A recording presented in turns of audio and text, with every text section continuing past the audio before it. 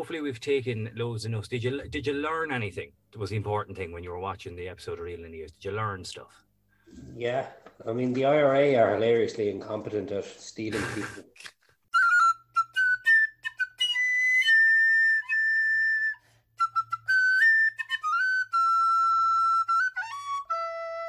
Good evening to all our wonderful listeners, followers, perusers, and stalkers out there. It's time. No, it's not Vader time. It's time for Reeling in Your Ears, the show that brings a little bit of joy into your life every Friday night at 8 p.m. We're filling the blank that Gladiators left.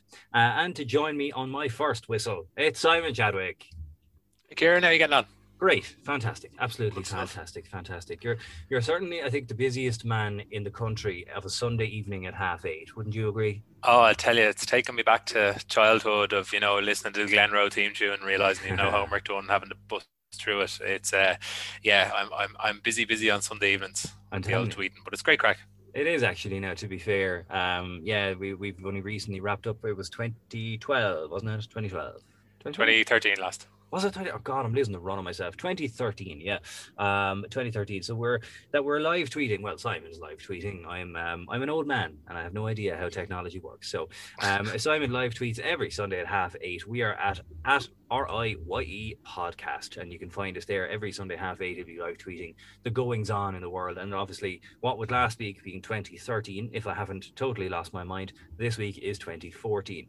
I don't remember anything about 2014, so it's going to be a fun one. And speaking of fun, Simon, who do we have with us tonight? Well, Kieran, tonight we have got comedian and farming enthusiast Andy O'Regan. Hey! How are you all doing? Good. That's quite the intro. I like you said before we got on the air, long time no talk. So I didn't know if you were still at the farming or whether you were just enthusiastic about it. So I decided farming enthusiast would be the best way to go.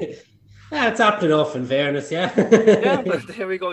You're still hard at it anyway. That's the main thing. That's the main thing. So myself and Andy go back. We were on the comedy scene together a couple of years ago.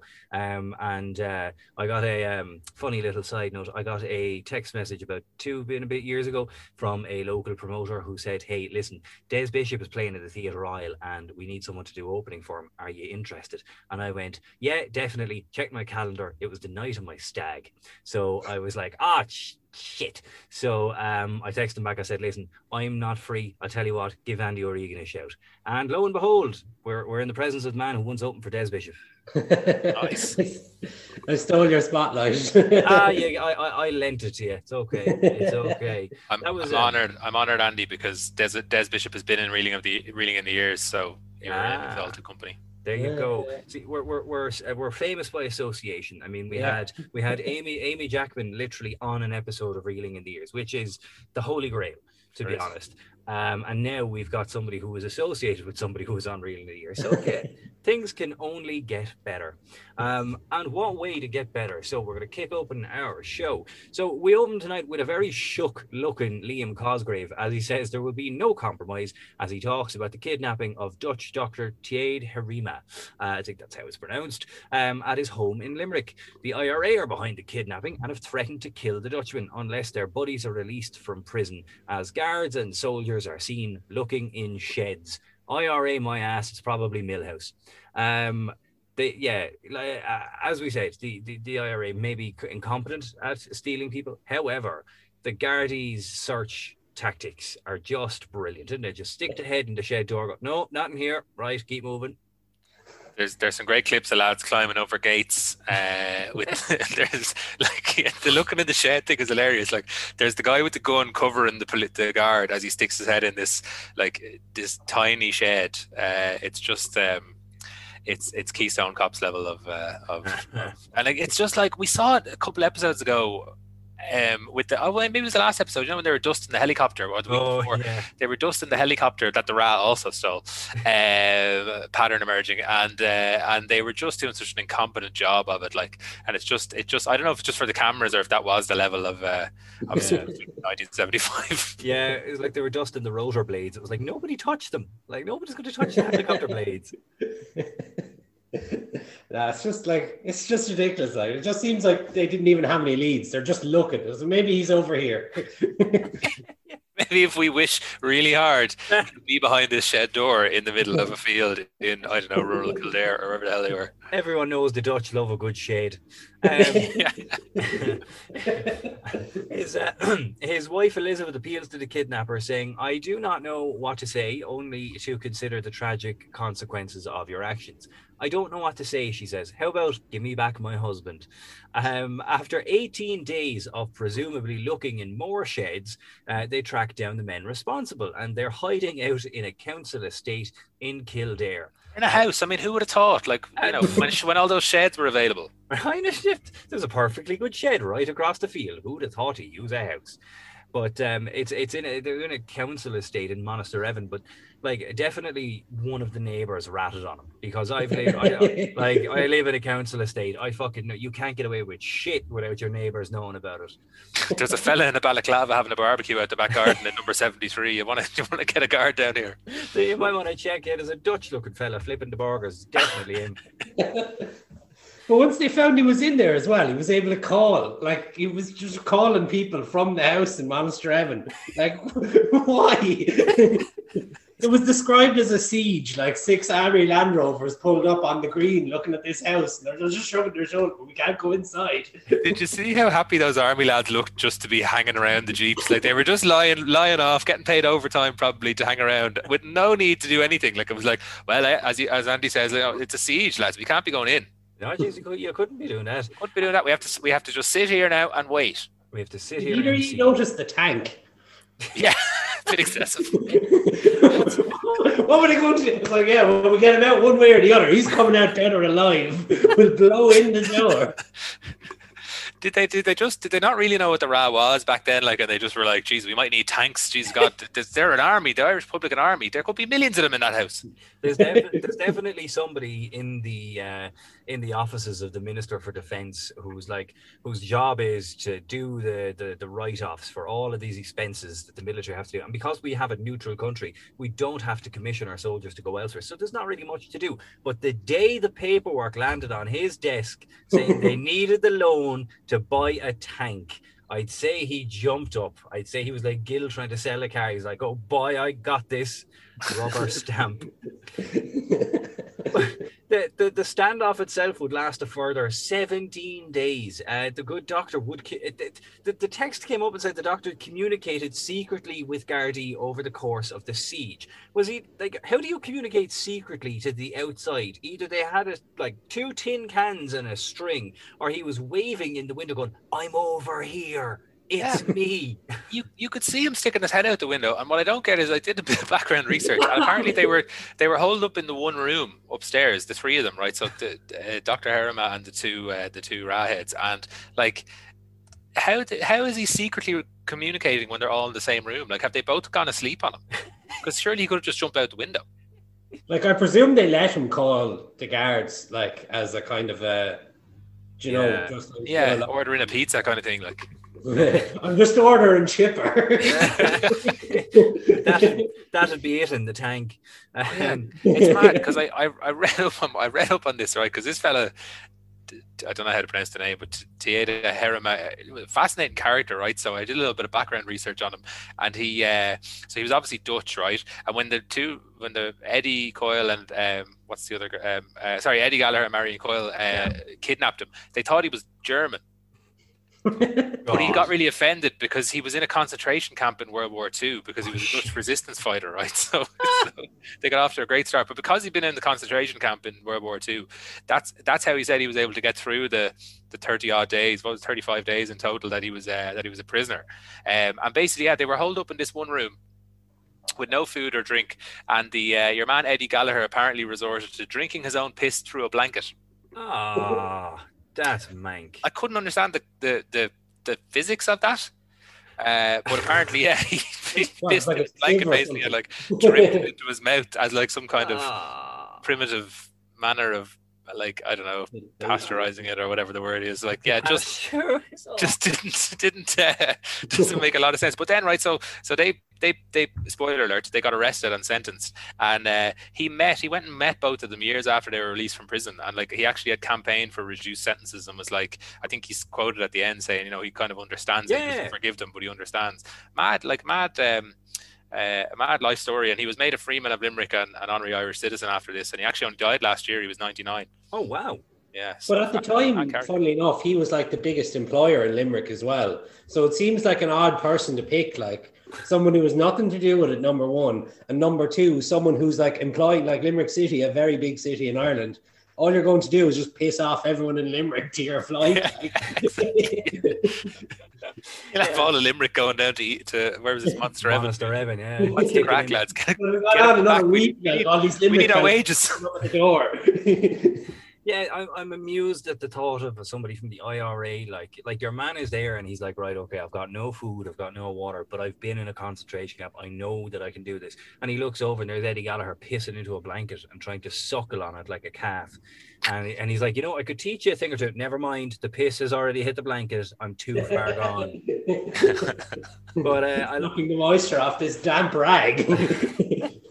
But I'm glad.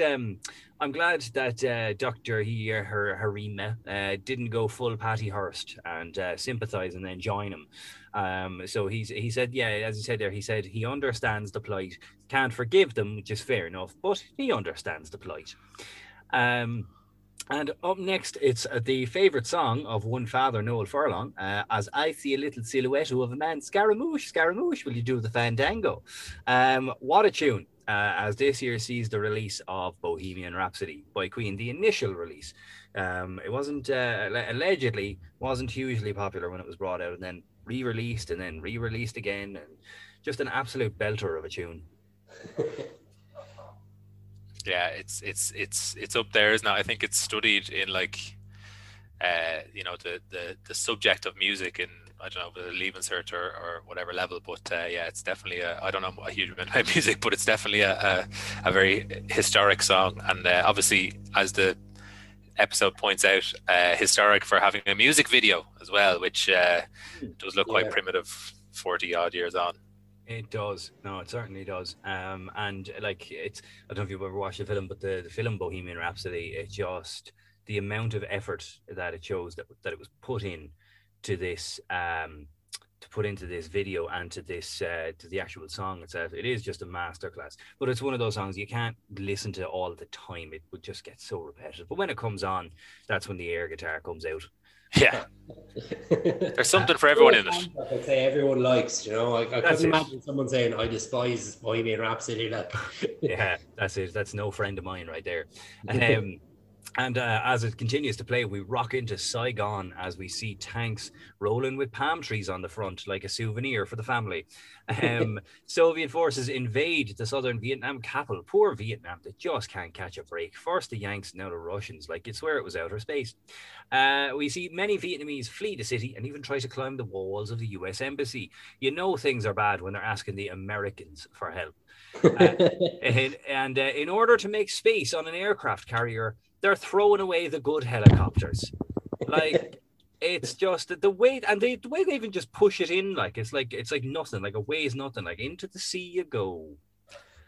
But what made me laugh about that whole situation was, as you're watching the program, the bridge from, we'll say, IRA, steal the guy, give up, go to prison, then Bohemian Rhapsody music video. And then just as they get to the just gotta get out, just gotta get right out of here, there's all these Vietnamese guys bursting to get onto a helicopter to get out from the siege of Saigon. It's the most perfectly timed transition of all. Yeah, it would have only been better with I Want to Break Free by Queen. Yeah, exactly. Yeah. It is, yeah. This is an episode, actually, I noticed that, and we don't spend a huge amount of time talking about music just purely because we don't play it in our podcast episodes, but the music in this episode is really good, and then also really well linked to the stories by and large. Yeah, absolutely. And speaking of music, 1, 2, 3, 4, 5, 6, that's the safe cross code. Anyone know who the singer is? Singer of that song?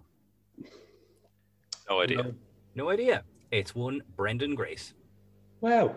Yep, Brendan Grace. He's one of the things he was famous for before he became an all-time popular comedian. He was the one who kind of wrote the Safe Cross Code. And a couple of things about this ad stick out. So obviously the government were sick of having to pay the council to peel children off the road. So they launched this ad. And also in the ad, the kids cross a road in the city, but when they're looking up and down, it's as country a road as I've ever seen, as the car makes its way to them in 8-bit by the look of it. What was that about? That was so strange. Like, why is it stop motion car? Like, I don't understand. Just have a video of the car coming down. Did it stall? Like, was it coming down the road and it just kept stalling, and they were like, fuck it, we'll fix it in post. Or did the kids show up to film on that city street and there was just no cars on the street that day? Like, they're waiting around for hours and not a fucking car comes. So someone just puts their hands up and goes, look, I actually have footage of a car coming down a country road. We'll just throw that in there. That's definitely what it was. It was like, we spent all the money on these child actors and your man playing the Lollipop Man, so can we just does anyone have a bit of old footage going spare of a car? Stock footage from the rally. And the little girl presses the big yellow brick button to cross the road. They still have these, so in some places, the big, like, a lot of places now have the fancy, like, circular button and the LED stuff. LED stuff. No, some places, like, I think in Limerick, I want to say Limerick, I was definitely somewhere in the last 5 years and I saw one of those, and I purposefully crossed the road just to have a look at it, because they're like, they're almost just like an antique at this stage.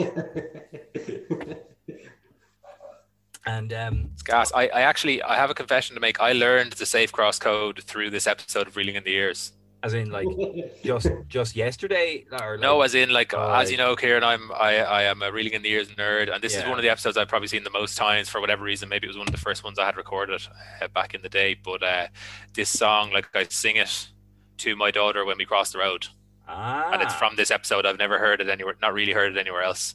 And I don't think I really learned it in school, because I went to primary school in a very rural location where there were no cars really. Actually, very reminiscent of that country road, but without the car coming down and kind of stop-start. So I don't remember learning it in school, but I know I learned it from this episode of Reeling in the Ears. See, just like the rural Ireland code crossing, where it's like, chances. Just there hasn't been a car through in 3 days. I think you're all right. That's it. You hear the tractor coming, and there probably won't be a car. So the road's narrow anyway. You'll be over in no time.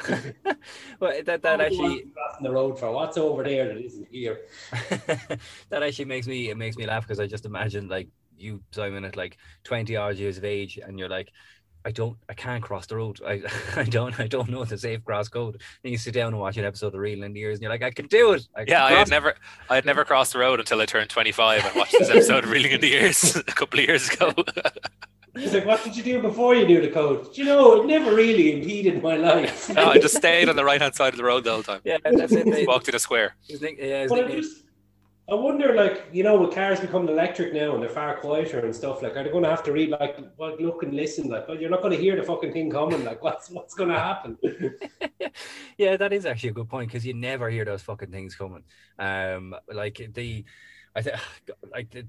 don't hear them coming, right? And I see them the whole time around, but I never see any of those ESB charging points being used. Like, never.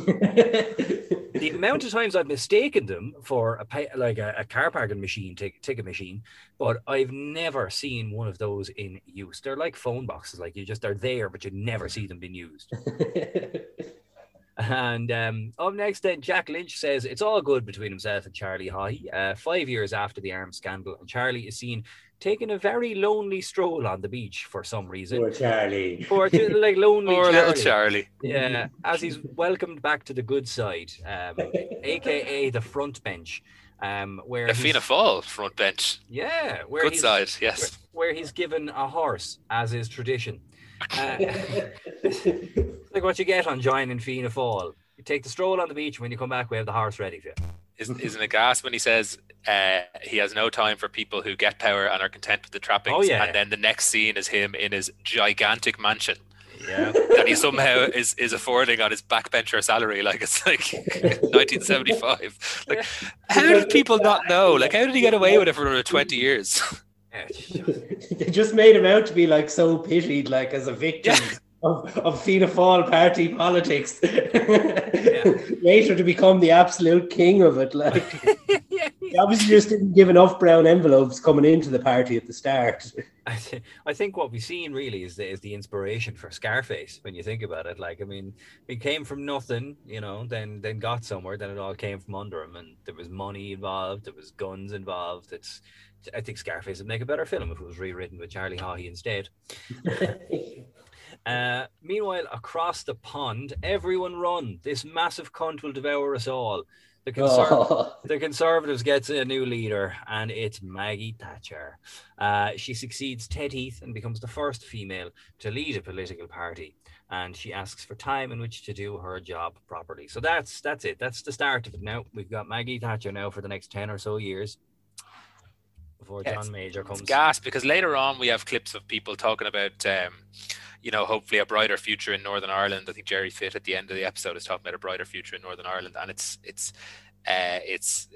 not funny is the wrong word, but like it's very telling that this is the episode where Maggie Thatcher becomes Conservative leader, and you're like, well, something's about to come around the corner that is going to set that back by about 15 years. Yep. Something is definitely going to come around the corner, and it's in the form of Maggie Thatcher. So that's we're waiting for the day when John Major just swings down and saves us all from this tyranny. But that's another 10 plus years on the way. And it's out of that fever dream and into the next one. It's two lads in matching powder blue suits as the Swarbrigs represent Ireland in the Eurovision with their song "That's What Friends Are For." Clearly, friends are to tell you when you're wearing a shit suit, but these lads didn't get the memo.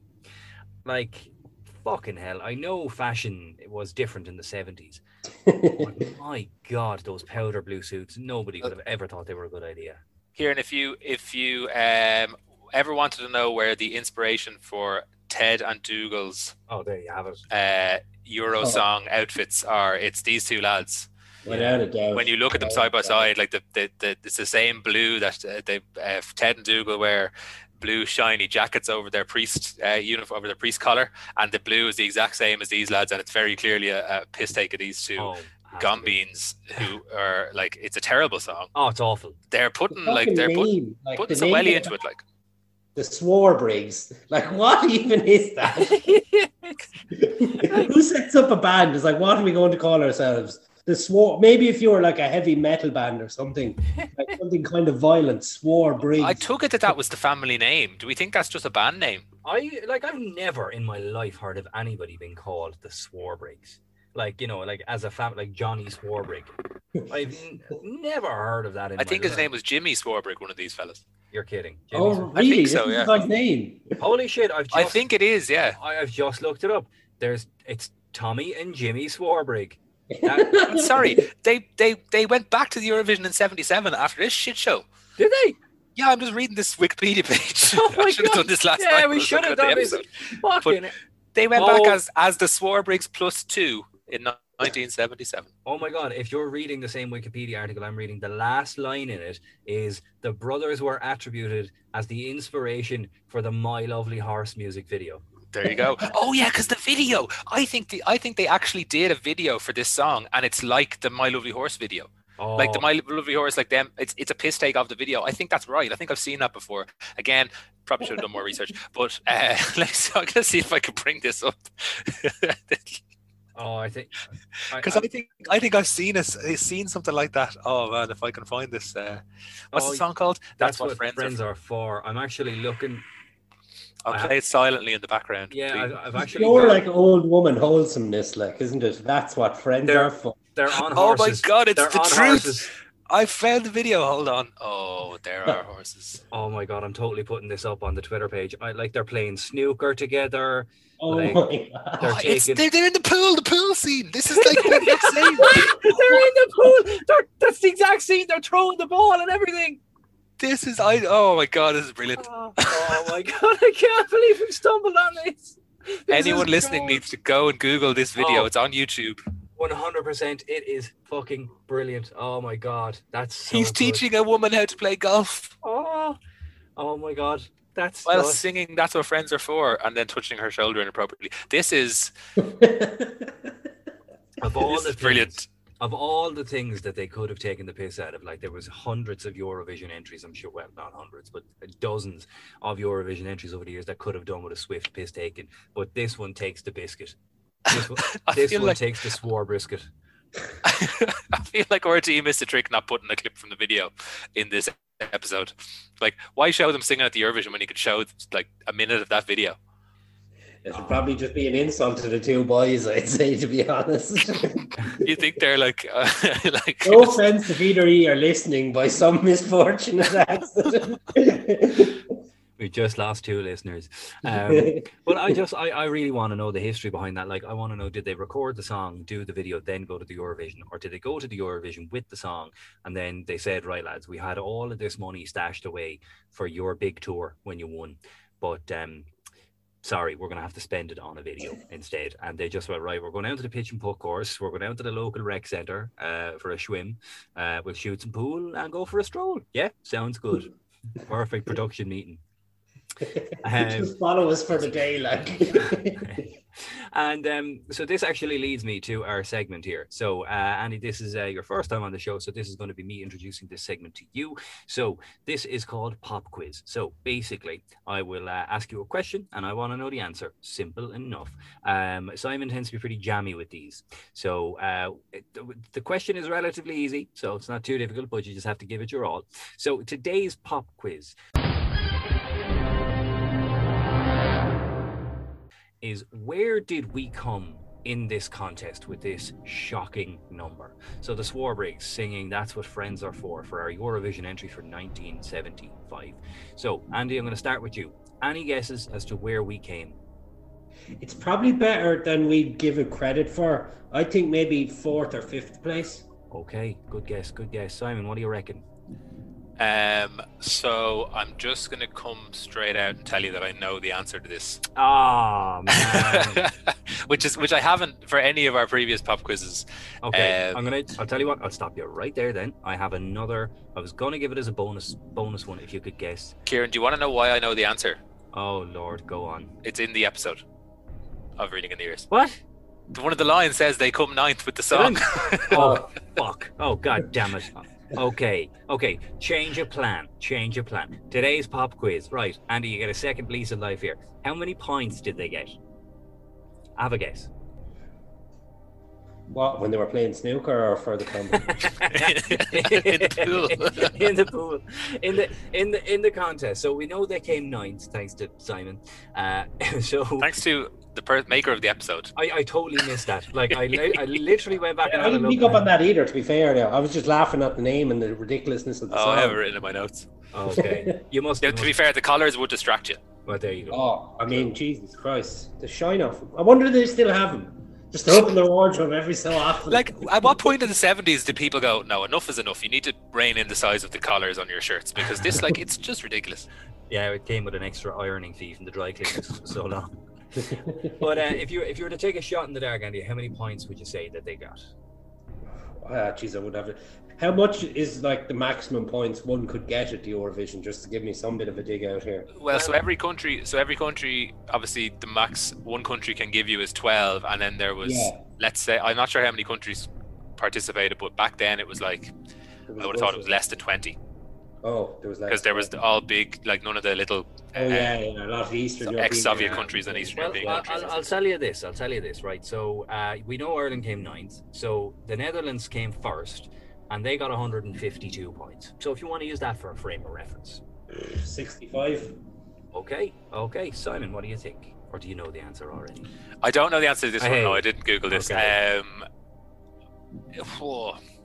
Yeah, I actually think Andy, that's a good shout from Andy, kind of mid-60s range if the Dutch got that much to win. I'll say 70.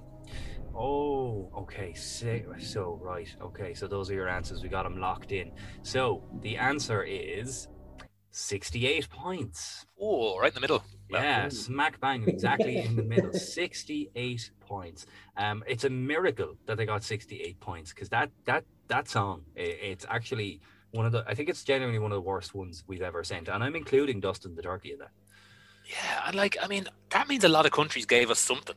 Yeah, That's a good... yeah, but sure, I suppose it was just like a legacy thing. They were so used to any year we win, and they just pick up the phone without realizing. Yeah, they're just giving us out of habit, like. Yeah, the Brits probably gave us stuff. Yeah, well, yeah, it's the only thing they ever did. But up next, we get an announcement in what looks like a live shot of Dev. However, the announcer informs us they regret to inform us of his passing. But like, is that him? Because that looks more like that doesn't look like a photo. It looks like an actual live video footage. It's like they brought De Valera in studio to inform Dev that he's actually dead. Before he died, he's just on the hospital bed. Makeup team come in, do him up real quick. Camera into a little office. I'm dead, by the way. I was just marveling at the world's deepest voiced announcer announcing this death. Like this, it's that. Like, is it Charles Mitchell? The voice is just unbelievably deep and gravelly. Maurice O'Doherty, I have it down as Maurice O'Doherty, deep throat himself, Maurice O'Doherty. Yeah, some news reading, wasn't it? Jesus Christ! He tells us he died. Don't make him like that anymore, Andy. No, oh, they do not. Jesus, you got the news then, I'll tell you. You did. Maurice O'Doherty tells us he died of a cold. Not a doctor, but might be a little bit more than just a cold. But what a life, though! Leader of the rising Taoiseach and then president. So and he died at an old age as well. So might I say, Kieran, that the years it says there Taoiseach for 21 years and president for 14. That they're Putin numbers. Oh, without a doubt. I mean, no one can be Taoiseach for 21 years anymore. Well, I mean, I suppose theoretically it could be, but no one is doing that. Well, yeah, no one's doing a good enough job to do that. As Roger said last week, our guest last week said, Deb was the closest we got to a dictator. I think it was Roger said that, maybe it was the week before. But he had power for a long time. He did, and he made questions, like people like to kind of gloss over it, but he did make an awful lot of questionable decisions while he was in power as well. Yeah, but towards the end, definitely. But like towards the end, he just looked like such a gentle old man that it was like sure, look. But I was quite thrown back by like just the fact that the initial thing just looked like a film of Dev, and I was like, oh, there's Dev. Oh wait, he's dead. And he was, they didn't really go into the nature of his death, but that he had a cold and then he got worse and then he died. So Maurice might have a great voice, but he's not really good at the actual news part of the news. They were light in detail in 1975. They didn't, they just gave you the headline. That was it. They definitely handed him, like, I could imagine an intern walking into like a smoke-filled room and handing the paper to Maurice O'Doherty, and he looks at it and he goes, a cold. A fucking cold, are you kidding me? Very good impression of Maurice O'Doherty. Thank you. My throat hurts a little. Yeah, I like that. Meanwhile, in London, the IRA are back at it. They take 2 people hostage in a flat in Balcombe Street. The 4 gunmen demand safe passage to Ireland, but the bobbies are having none of their shit as they just point blank refuse, and the lads surrender after 6 days without incident. Not much detail on this one, just they took the hostages and then demanded safe passage to Ireland. Could they not have just gotten the boat without taking the hostages? Or just at least give it a go, like. I don't know. I mean, look, we saw in last week's episode that the Brits were whipping lads off trains and accusing them of all sorts. So maybe they fancy their chances of trying to stage a bit of a siege and get free passage that way. Like, you'd imagine, like, it would have been easier to smuggle yourself into Ireland than it would be to take 2 people hostage in an apartment block in fucking, what was it, London or wherever it was. Yeah, it's definitely one way to cause a scene before you leave the country. And I don't think what I gauged from this episode was that the Row were very bad at reading the room, like as in like in both cases here. So in the first one, the abduction of Dr. Herma, like. When I was reading up on it, it was like basically they just assumed that the Irish government and his wife would be like, yeah, pay the ransom, get him back. And both Liam Cosgrave and Mrs. Herma were like, absolutely do not give in to him. So they just ended up sitting in a house drinking their piss for 35 days or whatever. And then in this one, it seems like the exact same thing where they've gone, this will definitely work. I can't see any flaw in this plan. And then the English police went, no, just stay in the flat until you have nothing left to eat and you have to come out, and that's pretty much Just what happened. ran out of bog roll after the 6 London flats are small. You'll get sick of each other eventually. Like they'll shit themselves out before we have to do anything. Like But like, at least when you look at the footage of that, you know, you can see at the back of the flat they have things set up. They're monitoring it. There's an interview with someone, and they have like a drawing of the room and like where the stuff is. You get a feeling like that they could maybe send in like a special forces and fucking, I don't know, down an alleyway or something, and actually get in there and retrieve someone or do something. If they really had to, they could, which you just didn't get from the other one in Malmstreven, where there's 6 Land Rovers parked up on a green and a fella looking there with binoculars going, he's in there. Yeah, it was very much a contrast there of like what an actual organised police force and army unit looks like compared to the Ireland of the 70s. Yeah, it's gas to imagine, like, you know, your man breaks into the flat and like the cops are just like, no, we're not giving you demands. And he's like, well, I better start drinking the piss. They're like, we've been here 4 hours, okay? There's water in the still water in the fridge. It's like we have a running tap. Yeah. We've actually still got the shop. We only did the shopping 2 days ago. Like, there's food in there. Actually, Last a couple of days. That's what I'd like to know. When your man Gallagher was in the house in Monasterevin, did it, if it's a working council estate, did it not have a tap? Or did they must have shut the water off, surely? I think they shut the water off as part of the siege, and I never understood why they were barricaded themselves in the one room in that instance. It got a whole house. Just make it more uncomfortable to stay there. Like, was there just one guard downstairs being like, "You better not come down the stairs," just with his feet up, couch on the feet up on the coffee table, just kind of like this. Yeah. Well, afraid they'd fall asleep and your man would crawl up the chimney to get away or something. But but they, after the 6 days, they surrender without incident, and in keeping with sort of the IRA in the north and all the trouble with the bobbies and all that, after 4 years, internment without trial ends as the last detainees are released from the Maze prison. The previous law enabled police to lock anyone up under suspicion without the right to a trial, and we get a great shot of one of the detainees with the old Father Jack salute, just going. I just love how long he kept it up. Like, as soon as he saw the camera, the whole way, like it's like, I don't know, 30-second clip, and he's just giving the V's the whole way out the door. But like nowadays, sticking his fingers out of that van that they're all in. Nowadays on RT, like if they're interviewing somebody on scene and somebody happens to catch it and walk past and like walks up to the camera, like if Theresa Mannion's out giving out shit about the weather and some fella comes like, they cut away straight away and they're like, we're very sorry for that, you know, blah blah blah. But this, they just kept the camera on him. And it was like, you know, this is how they feel. Like a lot of lads shoved in a van, and I think they were shouting something. I didn't get what it was. I thought it was Brits out or something like that, but then it just got overtaken by your man. Just whoa, it's like there's one other fella like real eloquently spoken in the van. They were ready to do an interview with him, got completely cut off by your man going. Sake, Seamus, I told you not to stick the V's up out the window. But on a I suppose a more darker note, in Wexford, a horrible tragedy unfolds as a Dublin to Rosslare train derails, in which 5 people died and a couple of men give their reaction to the events.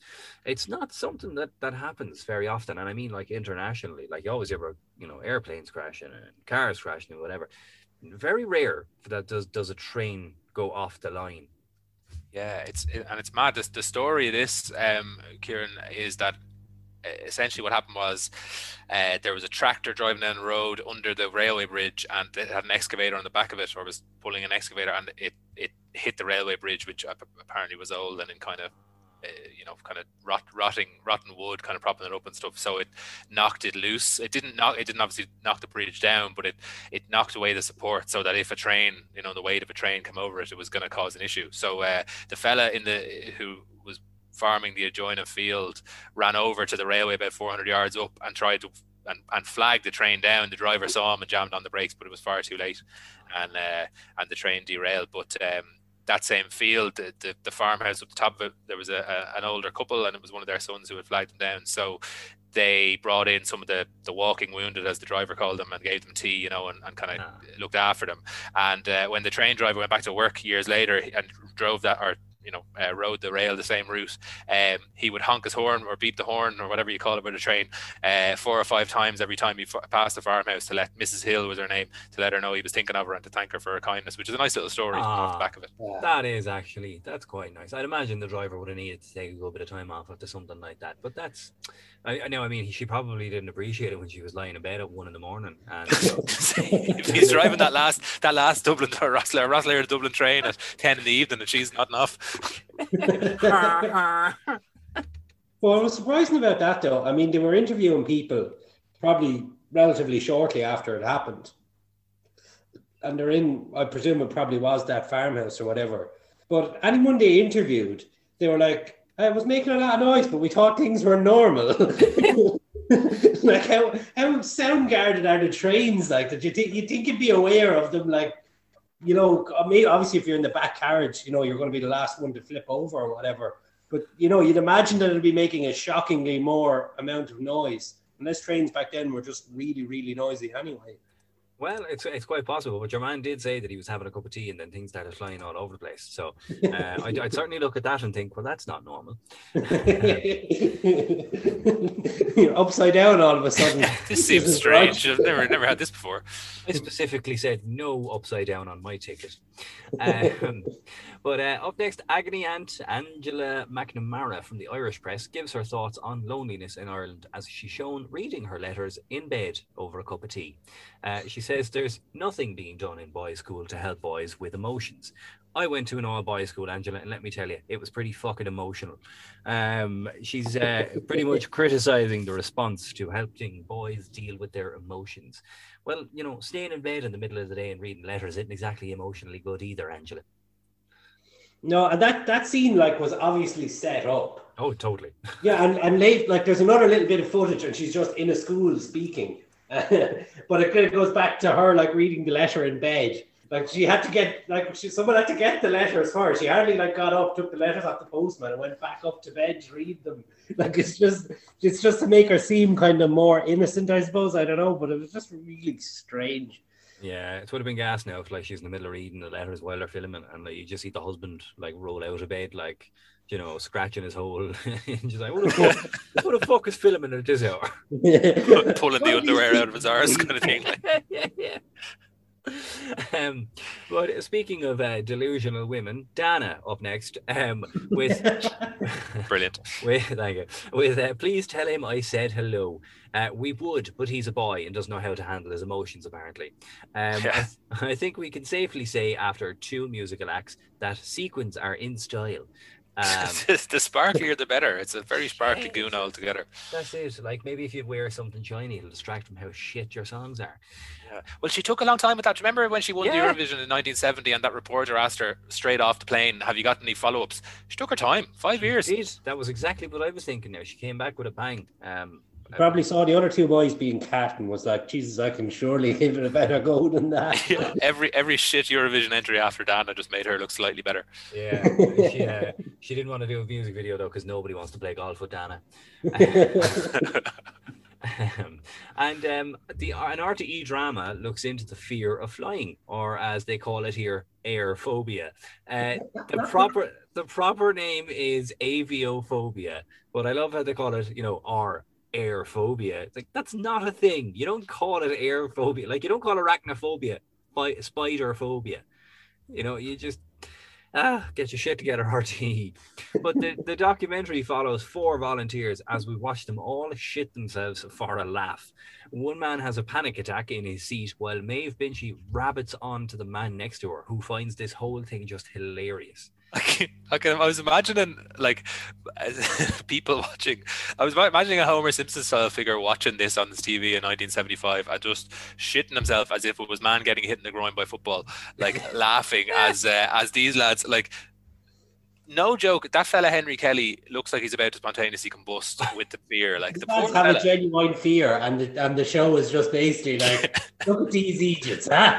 There was no PC like, oh, we should probably monitor them and make sure they're feeling okay and feeling safe and feeling secure. It was just like, stick them on an airplane, stick them in their worst nightmare, and just train a camera on them, and we'll get great gas out of this, lads.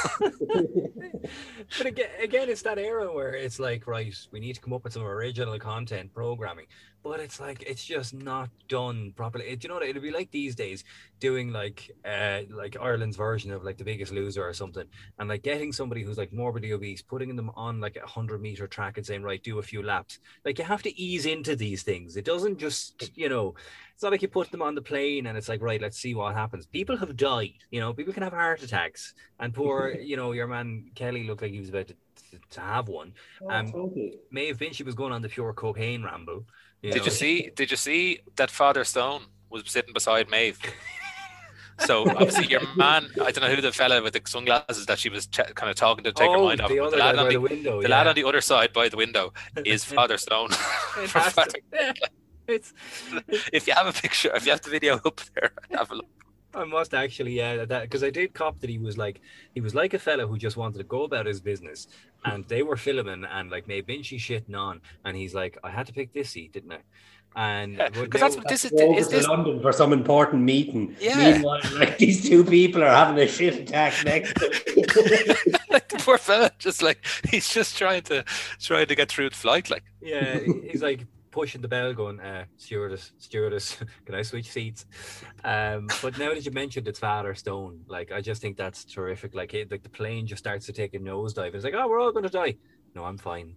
Yeah. No, I'll stay where I am. Father Stone, do you not want to get out the emergency exit? No, I'll stay where I am. Yeah, I'm all right, thanks.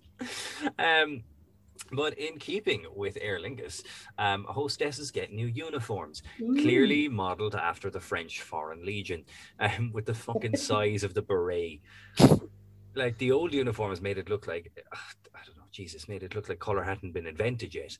But these ones, while they do look nice, I mean, they're no Air Dubai hostesses.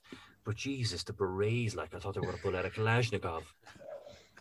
But it seems timely. It seems like they were doing this documentary. I should have looked up the dates to be precise, but it seems like they were doing this documentary in around the same time Aer Lingus were getting new uniforms.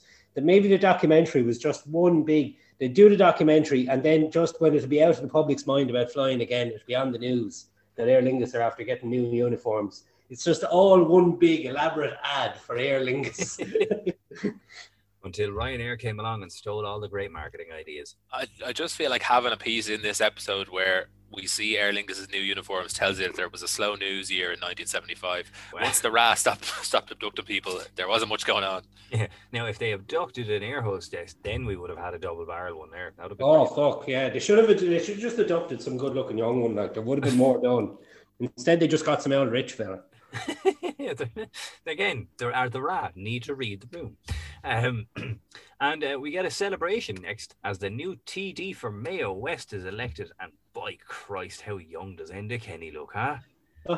It's just brilliant, isn't it? Like, but even as a young man, he still sounds like an old fella. He didn't age, like, he physically aged, but I mean, he obviously was like born with the mental age he had always, because even then, as he does, just like, he speaks the exact same way. He used the same turn of phrase, everything, as someone in his whatever he was, late 20s, maybe 30s, to when he was fucking Taoiseach. He looked 17 in this. Like, he looked so baby faced. Yeah, he was very young. I never actually looked up how young he was, but considering he was Taoiseach up till 2016, middle of 4 or 5 years ago. So like, and that's 40 years after this, he's Taoiseach. So like, he must have been. He was in his very early 20s. He was born in 1951, so he would have been 24. Jeez, I wouldn't have put 24 on him now. No, he hasn't quite filled out yet. No, it just goes to show the advantage of party politics in rural Ireland. Like, once you just get in with the party, no matter what age you are, you'll inevitably be voted in. Yeah. And if you do a shitty enough job, you'll be there forevermore. And if you just keep weaseling around, eventually you'll be Taoiseach. Yeah, but he looks like he borrowed his dad's suit. It's not very well fitted on him. Like, No, He wore the same one to his Debs like 5 years earlier. It's gas. Like he's just and like of course he's most famous for his Ian Road Enda documentary series, which is on TV at the moment. Have either of you seen this? No, I haven't actually. Somehow he has some dirt on somebody in RTE, and he's convinced them to let him make a series. And I haven't watched it, but I've just read about it, where he just rides trains around Ireland. Like, good God, they'll actually put anybody on that channel, won't they? like, it's the most random thing in the world. And like, I don't know. I know. Like he must have dirt on somebody in there. Oh, he has to. But I mean, look, it is slightly refreshing because if there's one thing I'm sick to death of seeing, it's hey, let's take two slightly relevant comedians and send them to America and let's see how they get on there. We get it. America's a weird place. Ha ha. But to put Enda Kenny on a train, but I'd love to just see it from start to finish. Like, I'd love to see Enda waiting in line at the train station, getting hassled at Connolly for €1 for like some homeless fella wants to for a hostel, like, you know, getting stuck next to the drunk fella on the Dart, just the whole lot. I just think it's like Mr. Burns on the bus. I'm on a bus. Aren't you that guy that everyone hates? I know. I'm Enda Kenny. It's and like he's nothing says trendy like young Enda Kenny.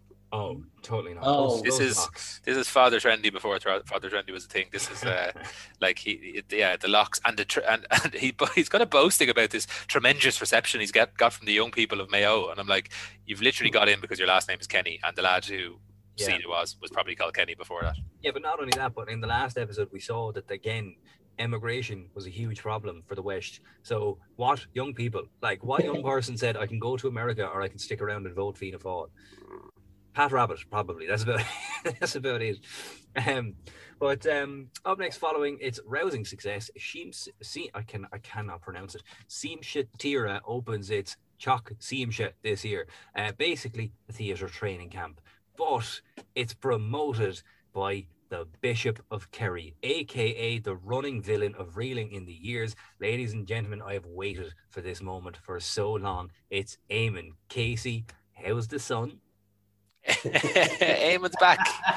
Eamon's back. Oh, I love Eamon Casey. He's like, this is two inspirations from Father Ted now that we've seen. We've seen the My Lovely Horse inspiration, and now we've seen the inspiration behind Bishop Brennan and that whole scandal. It's good to have you back, Eamon. Yeah, we missed him over the last few years. He was briefly in it when he wasn't briefly in it, maybe late 60s when he got not elected. What's the word? I guess promoted to. When he got declared bishop or whatever. Yeah, whatever it was. Yeah, he was briefly in it, but I don't think that was him, because I remember the time that this came up when that happened on that episode. We made comment about the fact that the man who he was elected from bishop to like a cardinal or something, but he sounded like Bishop Brennan. So I'd be interested. Oh yeah, yeah.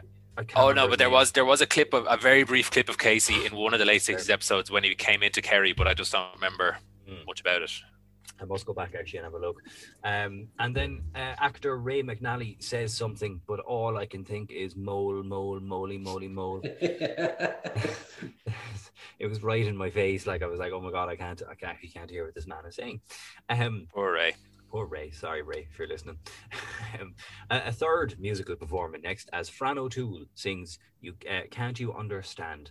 And we were going so well with our colour footage as well. And now we've got black and white. So thanks a lot, Fran. The lead singer of the Miami Show Band sings his song in front of a big picture of himself. Talk about cool. And in the next scene, then we're shown utter devastation, as we're told the band were returning from a gig in County Down and were ambushed by the UVF, and as a result 3 members of the band would die, including Fran himself, as a large crowd turns out to say farewell. The death of the Miami Show Band is one of the biggest, more known tragedies of the Troubles, I suppose. Yeah, it is, and there's a couple of excellent documentaries on it actually recently. There's a really good Netflix one with one of the surviving members, whose name is Stephen.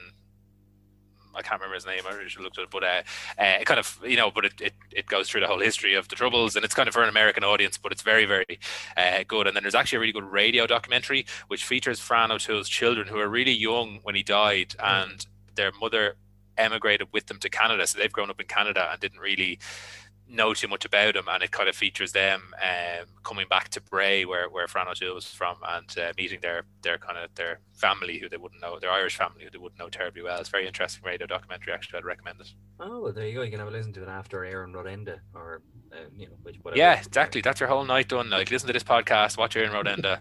Listen to that radio documentary. It's more of a watch list than a podcast. We're just here telling you things that you should see. Yeah, other media you should consume after you consume ours. After. Just get ours in, but watch these, but just definitely get ours in. Yeah. The other ones are optional. There you have it. And in keeping with tragedy, an unarmed guard is shot dead in Killester after a bank robbery was foiled. Garda Michael Reynolds is the 16th guard to die in active duty. That's a lot, considering that the actual Gardaí Síochána had been established. So, what, 50 something years, maybe? 50 years, yeah, something like that. Yeah. That's 16 is quite a lot to die in active duty. And Jesus, the amount of guards on duty that showed out for his funeral, it's endless. Oh yeah, endless line of them. This is a mad story, because he was actually off duty, and he was out with his family, like he was just driving through Killester, I think it is, or wherever, and the getaway driver from the bank robbery nearly hit the car, and he chases them then when they get out of the car, and he caught one of them in St. Anne's Park in Raheny. So they ran into the park, and he caught up with one of them, caught him, like pinned him down to the ground, and when he wouldn't release them, one of them shot him. Oh fuck! That's actually how he died, which I didn't know. I just after having seen this clip, I just looked it up. But madness. And one of his coffin bearers, I don't know if you noticed this, right? The guy at the front left of the coffin has the squarest jaw you'll ever see. If you found some bit of humour in the death of a guard. Yeah, look, there's not much humour out of this, but this fella, he's like Stan Smith from American Dad. It's that level of jaw, like the crimson chin. Jesus Christ. Yeah. It's fuck. That's like I said, 16 is an awful lot, and obviously a well-respected member of An Garda Síochána with the crowd that turned out. But on a light-hearted note, Mike Murphy is out and about with his candid camera show, Hassling Owl Ones, going door to door, pawning his washing off on some unsuspecting lady as she's gobsmacked by the notion. Fucking hell, balls of steel, you'd need to do that. It's gas, isn't it? This is such a funny clip. Like she nearly gets mown down by her dog first of all when she opens the door. I don't know if the dog comes out. And like 3 children at her feet. Yeah. I mean, a typical like 70s mammy, really. Yeah, and it is typical 70s, because she's a couple of kids that come to the door, but then this other kid arrives from outside who's obviously not hers. Like, he's just a neighbour's kid who's just wandered into the garden to have a look at what's going on. Who's this fella? Children were loose in them days, like they just go wherever. Yeah, just roam around. But it's like she takes the clothes off him, like it's gas. Like she's like, no, what? What? No, me. And he just taking them and looking at him. They don't need to be ironed. What are you talking about?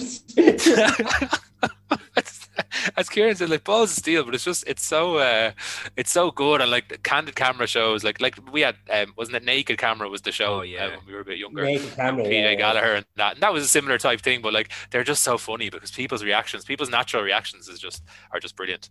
Oh yeah. But I remember seeing an interview with Mike Murphy before, and he was saying particularly that sketch, he used to do that one quite a bit, like handing people the washing. And obviously, like they didn't have small cameras. The way they did it was there was a van on the side of the road that said O'Brien's Bread, and there was a cutout in the road where the lens for the camera would be, because they couldn't have like a small portable camera. Okay. And what would happen, like most of the time the joke got ruined from women being like, Arisher, come in. But she wouldn't be able to go in because they'd have no way of knowing what was inside. That's brilliant. Do you mind if I bring the van? You couldn't do a Homer on it, like with the massive cowboy hat with the big block camera in it, like that's brilliant. Yeah, because I was wondering, how would you hide, like how would they have been totally out of shot? Are they behind a wall? But the van, Jesus, that's genius with the O cut out. It was something like I might have a kind around, but it was something along those lines. I remember seeing the interview before a few years ago. Yeah, because I only knew growing up, I suppose, knew Mike Murphy from Winning Streak. You know, before it was given to and ruined by your man, not Derek Mooney, and then absolutely butchered by that really annoying small one who looks like a pixie, and Marty Whelan. I used to love Winning Streak. But up next we get a great shot of the Irish horse Lescargo, as is the first horse in 17 years to win the Aintree Grand National. Big old blinders on him as well. The big face mask on him. Like they weren't blinders, so I don't exactly know what the function of those are. Is it to stop him sweating? The big balaclava looking thing on him, unless he's a member of the RA. Yeah, I think this horse is just a member of the RA, to be honest. Yeah, there we go. We've already had one race. We have one competent RA member this year. RA member of the year, Lescargo. They should. They gave him an award at the annual RA awards ceremony. RA member of the year, Lescargo. And in keeping the Razzies. The Razzies, I like it. And keeping with sport in the hurling, Kilkenny face Galway as we see a goal from one of the greatest hurlers of all time, Eddie Kerr, and I have no qualms about saying that. As Kilkenny win 222 to 210. And in the football, Kerry beat Dublin 212 to 11 points. As I don't know if you caught this, but when Dublin win the trophy, when Kerry win the trophy, and they're being, your man is being hoisted around or whatever, there's an on-duty guard who is attempting to snatch the Sam Maguire Cup. Like everybody's trying to, like, my notes. Yeah, you can see like he's being like crowd surfed, and the cup is like slowly being crowd surfed away from him. Like just keep it coming this way. It's like kind of a divide and conquer kind of. And the cup going slightly the other direction. That's it. And it's Pat Spillane, so like he's only a young fella back then. Like I'd say he's only 20, maybe. Yeah, he's like Enda Kenny. It's hard to put an age in him, but he's young enough. But yeah, that guard has tried to horse that trophy away. Yeah. What would you do to Sam Maguire if you managed to rob it? Like, he knows a good panel yard now or something that can melt that down now. And he'll be wanting into work then with the Sam Maguire around his neck or on his badge, or he'll know where to fence it. And do you know what? I'll tell you what. I'll give you credit, Simon. You are very good at pointing out these obscure people that they're not named, but you recognise them, like Pat Spillane there. However, up next we get to see Charlie from Fair City in his younger days in the pub. Now, certainly is. Yeah, there you go. Spot, yeah. Order and take a points. Yeah. Now it's probably not McCoy's, but he talks with now, I may be wrong on this, but he talks with Richard Branson and a Charlie Haughey impersonator. Yeah, not far off. Can't confirm or deny. He talks to him about money. I don't really understand what this ad was about. He's given out about having to dole out $2 for a school tour. He buys a rake of points, and at the end we're shown that it's an ad for the health board. I think, is it basically just the government saying, like, stop drinking your children's education away? Like, I think they were just trying to point out the irony in it, but it was lost on everyone because, especially in those days in Ireland, everyone was like, "Oh, lovely pints." Yeah, that's it. Like, if instead of National Health Board it had just come up lovely pints, I'd have been like, "Yeah, great ad." Like, drink sensibly, Diageo. Yeah. The ad didn't say to me like, "Don't drink pints. Save that £2 for your child." Like, it said to me, "Creamy pints." It did, and they look like well poured pints as well. But like, yeah, you're right. Like, direct advertising is supposed to be that. It's supposed to be direct. It's not supposed to make you go, "What the fuck was that?" But it's like at the end, Irish Health Board. Okay, but what did they want me to do? Like, do they want me to buy? Definitely someone on the health board who doesn't drink himself, doesn't get the whole pub thing, and he's like, "Oh, they're going to be really sore about this when I point out the fact that they're spending all their kids' money on drinking Guinness." And all it did was drive people to the pub. But up next, Frank Prendergast of the ITGWU talks about challenges faced by businesses in Ireland as we're gearing up for another recession, as we see signs which indicate petrol will only be sold to essential workers like doctors and nurses. Molly Cranny from the Irish Housewives Association says that the government will need to act quick because women can't take any more of this inflation. They said the same about me when I was single. Well, hey. There you go. I like it. Yeah. Yeah, it's just gas. And I'm pretty sure they used the same stock footage of the queue outside the petrol station as they did when there was a crisis in the Middle East a couple of years ago, a couple of episodes ago, because it's just a Yeah, race. yeah. Oh, they totally did. And I recognized one of the cars from that country road from the Safe to Cross Road ad earlier on. But RT owned 4 cars at the time. They had to be used in everything. That's it. It came out of the warehouse when they needed it. These are the only ones insured for us to film. One of them was Gay Burns' backup motor. And as a result of all of this, widespread protest sees women out emptying handbags, and the farmers take to the streets also. Liam Cosgrave bids us good night as he said, "We need to see a pause in the rise of incomes as our future depends on it." That's fucking easy for you to say. Yeah, Not nobody great, has is it? any Like- money, and the way we're going to solve this is by making sure you don't have any more. Yeah. Did you see one of the signs in the protest? I think it was the Housewives protest, right? Caught my eye, and it said, and I'm going to read it to you. It says, "Free beer, full stop. More drastic action will be taken." Yeah, free beer, more drastic action will be taken.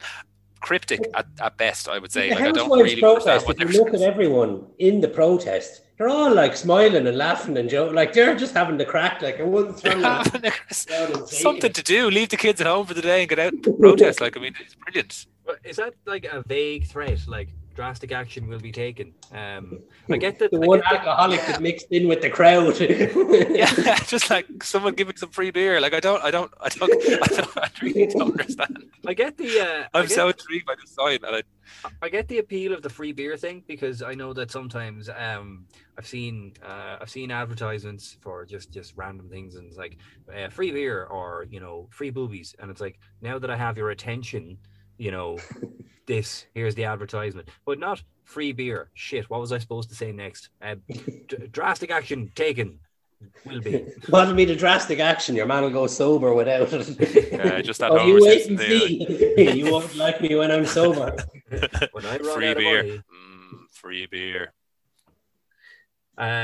So to end our show every week, Andy, we like to go back and look at the people that we've come across, the random folks that we've talked about throughout the space of the show. And if you could pick any 3 who you might bring to your little dinner party. So I'm going to let Simon go first so you know exactly what I'm talking about. So Simon, if you were to pick any 3 people from today's episode to bring to dinner, who would they be?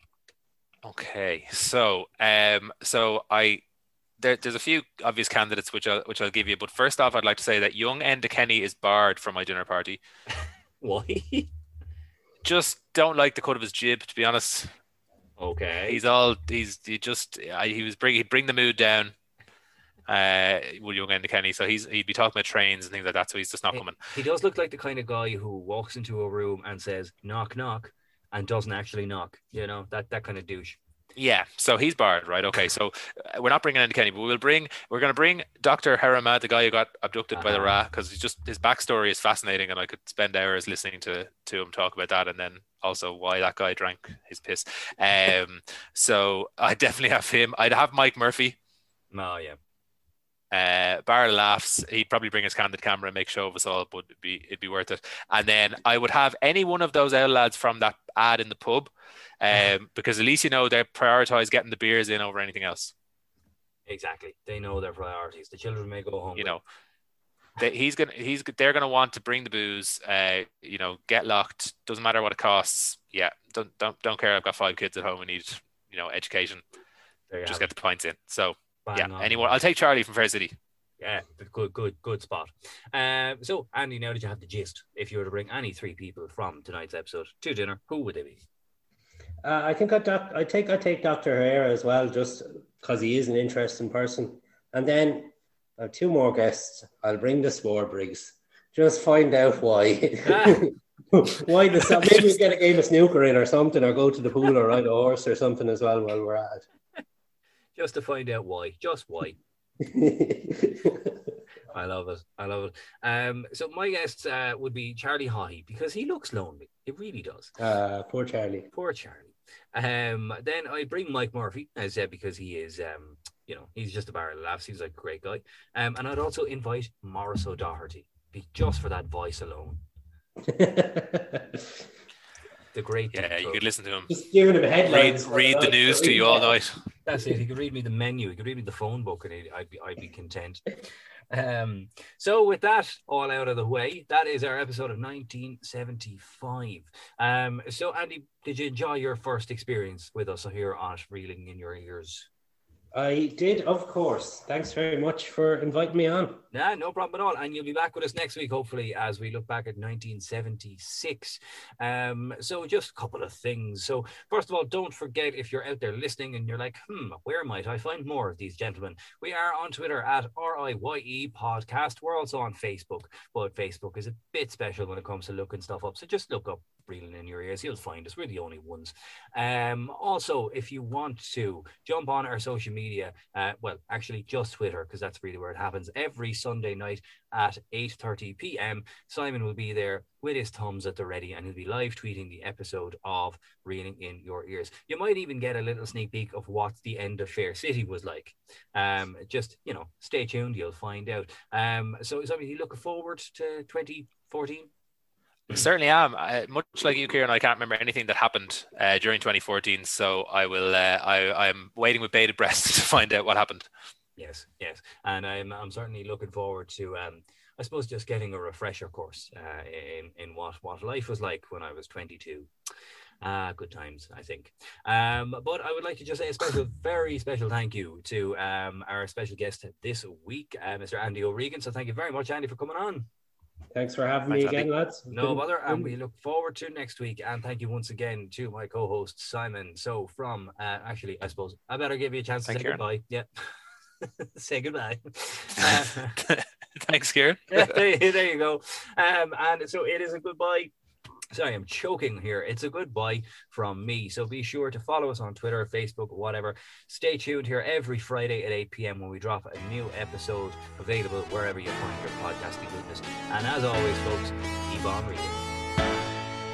When you're lonely, when you're blue, when you need someone to talk to,